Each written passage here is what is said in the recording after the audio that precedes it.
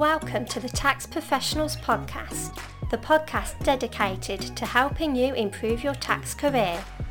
Here's your host, Jack Bonehill. Hello and welcome to this episode of the Tax Professionals Podcast. In this episode, I'm going to be talking to you about tax research so that you can undertake tax research effectively. Just to clarify, when I talk about tax research, I mean having to undertake research to find out the answer to a tax question or problem. For example, you could be posed with a tax question: what is the tax and national insurance treatment of providing vouchers to employees? This is a relatively simple question, and so you may already know the answer to this, particularly if you work in employment tax. However, if you didn't know the answer to this question, and you needed to, you would have to undertake research in order to find the answer to the query. This is what I mean by tax research. This episode will be broken down into broadly the following topics: available resources and credible resources, how to choose which resources to use, how to become familiar with the resources available to you, and then some tips for undertaking better tax research. Without further ado, let's begin. Okay, so first off, let's talk about available resources and then also credible resources. If you're like most people, as soon as you get a question that you don't know the answer to, you'll probably turn straight to Google. So, using the question from earlier as an example, you might just type in, what is the tax treatment of providing vouchers to employees? For relatively simple questions, you may get a response straight away out of Google, which is great. However, for those questions that are a bit more tricky and unusual, it's unlikely that Google will return a straight answer to your question. There are also some dangers of just generally using Google for tax research. Literally anyone can post an answer onto the internet nowadays, so there's no guarantee that the answer you find is correct. This is one of the reasons why it's important to use credible resources. Another reason to use credible resources is that tax rules and legislation change frequently, so it's very easy for some information to become out of date. So, make sure you use Google with caution. There are lots of credible resources out there. Some are free to use and some are not. Examples of credible resources are HMRC's guidance and manuals, updated legislation, case law, tax guidance books such as those provided by Tolley's, Bloomsbury and Claritax, online subscription resources or libraries such as Corona I, Practical Law and Ross Martin. As you can see, there's lots of credible resources out there available to use. This may be overwhelming, but how do you know which credible resources you should use? The resources that you should use will usually depend upon the research that needs to be undertaken. However, in most cases, you should probably be using HMRC guidance in tandem with legislation. Now, I understand that you really may not like the thought of using tax legislation. However, being able to use it for tax research, in my opinion, is extremely useful.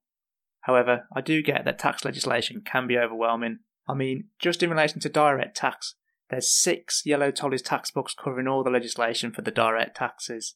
I mean 6, and all of them have thousands of pages in. On top of that, it's as if they've been written just to confuse people and not to make sense. If you use them regularly and become familiar with them, they're actually not that bad to use. I personally think that tax legislation is the most useful resource to have and use. As said earlier, legislation should definitely be used in tandem with HMRC guidance.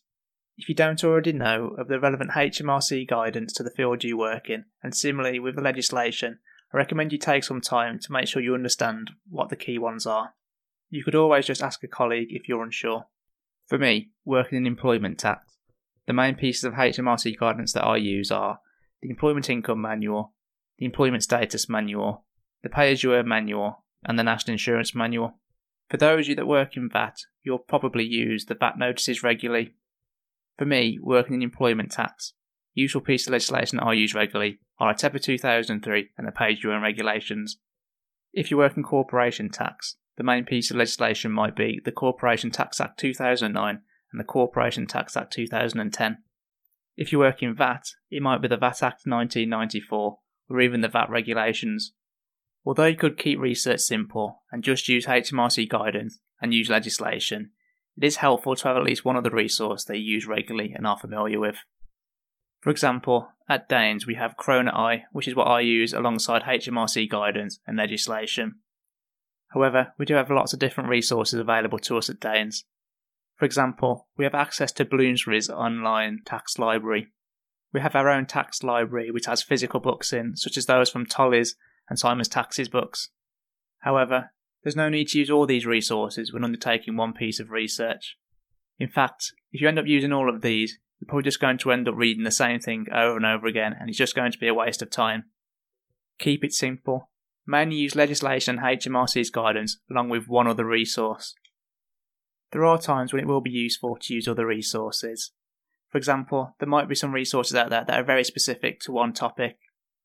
For example, when it comes to doing expatriate research, I always find it best to go to Tolley's expatriate tax planning book.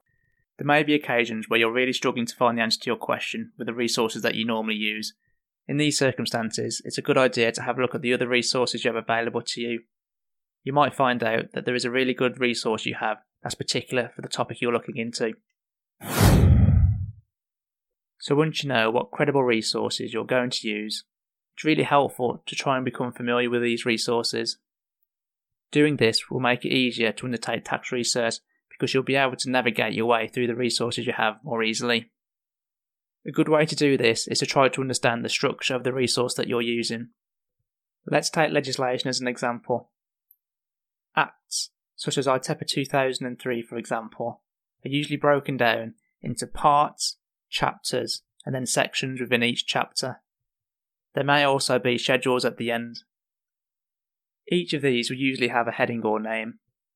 This will help you to understand what each part, chapter, or section covers.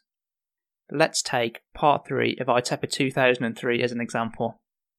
Part 3 is called Employment Income, Earnings and Benefits. As ITEPA 2003 is in relation to employees, it's pretty clear that this part will cover benefits in kind. Chapter 6 of Part 3 is called Taxable Benefits, Cars, Vans and Related Benefits. It's pretty clear that this chapter will cover the taxable benefits related to company cars and company vans. I could then look at each of the sections under this chapter to get more of an idea of what's covered by the chapter.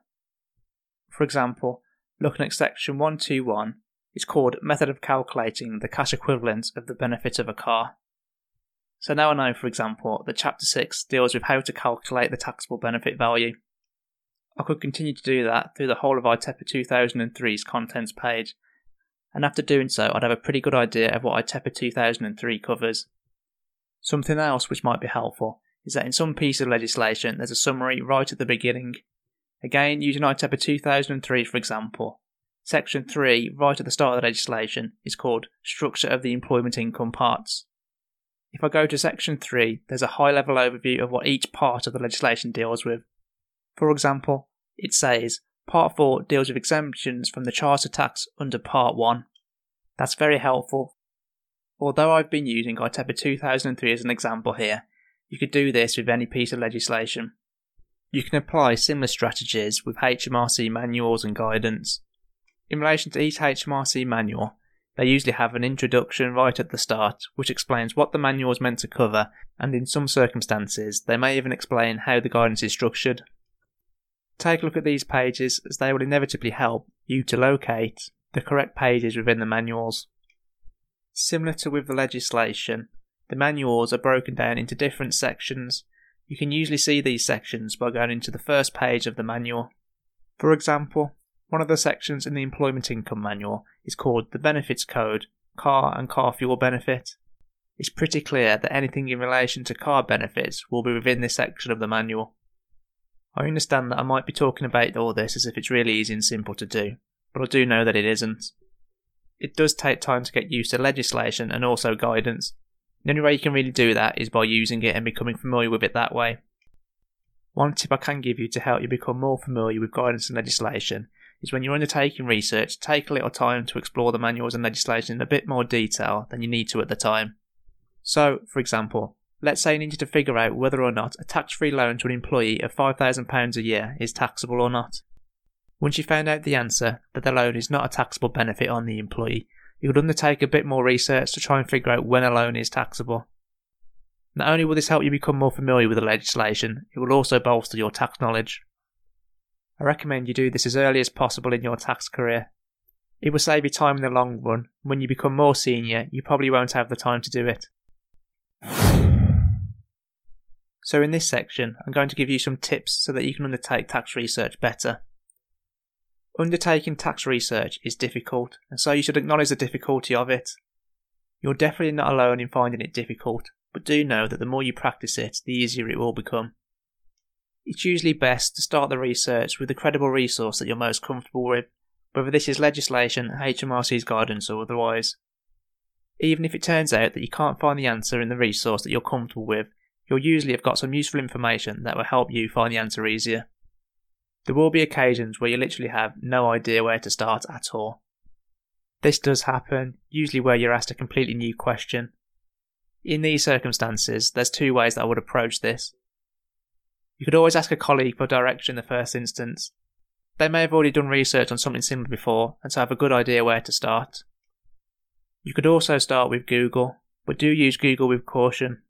Google can be great for getting a starting point, but make sure that whatever answers you find using Google, that you back up with a credible resource. In the next section, I'll be giving you some tips to make sure that you can use Google better to undertake tax research. Regardless of which resource you use, it's usually useful to make sure you understand HMRC's view on the subject if they have one that they've made public.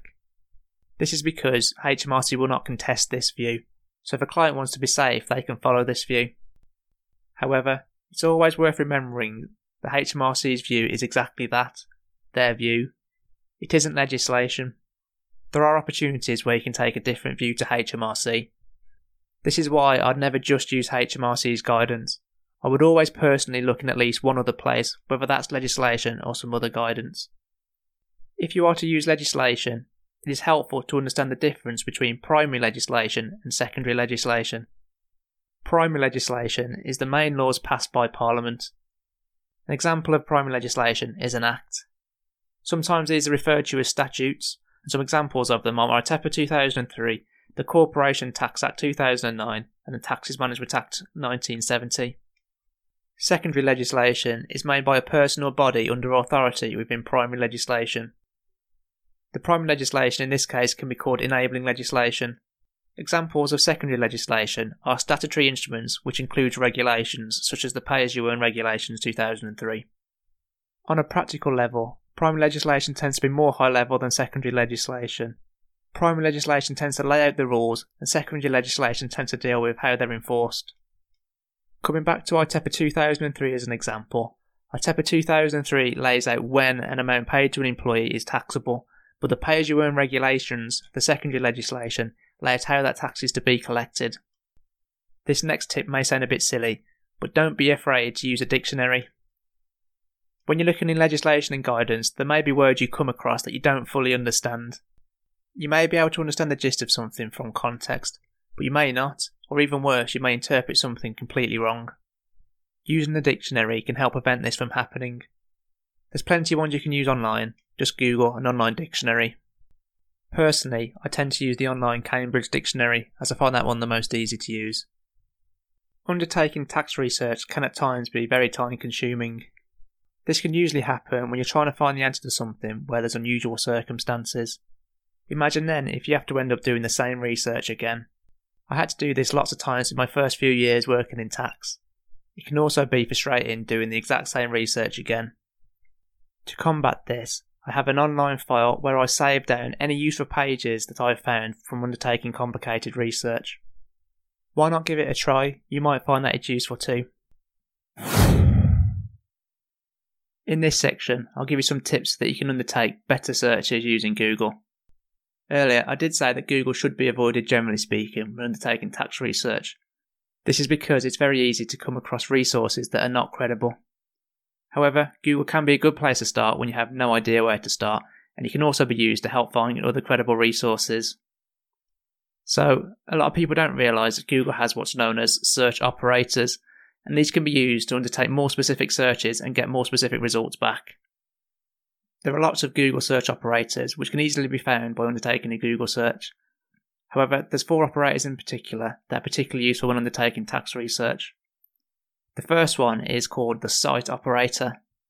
So if you type in the word Cite, S-I-T-E, with a colon after it, and then you put a website immediately after that, all search results that Google will return will be in relation to that website only.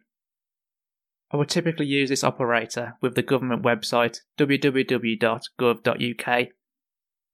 I know that the government website is a credible resource and many of the pages that are returned are actually from HMRC. The next useful search operator is what's known as the exact match operator. This is used by surrounding a single word or a phrase by quotation marks. If you put speech marks around a single word, then Google will return only web pages that have that word on it. If you put speech marks around a phrase, then Google will only return web pages that have that exact phrase with the words in the order that you have put them in. Let's take an example. Let's say you were doing tax research in relation to entrepreneurs relief. If you just typed in entrepreneurs relief and didn't put them in double quotation marks, then Google would return pages that had the word entrepreneur on and also pages that had relief on, but these words don't necessarily have to be together.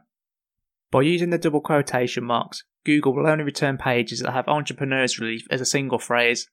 This makes your search more specific than just typing in entrepreneurs relief without using the double quotation marks. There may be times where you're not sure on the exact phrase that you want to search for, however, and you may want to search for a few different ones at once. To do this, you can still use the double quotation marks, but then use the OR operator between them. To use the OR operator, between each phrase that's in double quotation marks, just put a capital OR between them. This would then return pages that have at least one of the phrases on them. The last useful search operator that I use regularly is the AND operator. This can allow you to be even more specific than just using double quotation marks alone. Whereas the OR operator allows you to return pages that has one of the phrases you're searching for on it, the AND operator allows you to search for pages that has both of the phrases on it. Let's say you're doing research into when travel expenses can be paid to an employee tax-free, but you wanted to make this specifically in relation to train travel, then you could do a search result with travel expenses in double quotation marks, then the word AND all in capitals, and then another speech mark with train tickets. Google will then only return pages that has the words travel expenses on and also has the words train tickets on. Google allows you to mix and match operators, so you could use the cite operator, the exact match operator, and the OR operator. Why not give it a try? That covers everything for this episode. To summarise this episode, make sure that any research you undertake is backed up with credible resources. This could be HMRC guidance, up-to-date tax legislation, or some paid resources that are available to you. Become familiar with the resources that you decide to use in undertaking your research. This will make undertaking research easier and more efficient. Always understand HMRC's view.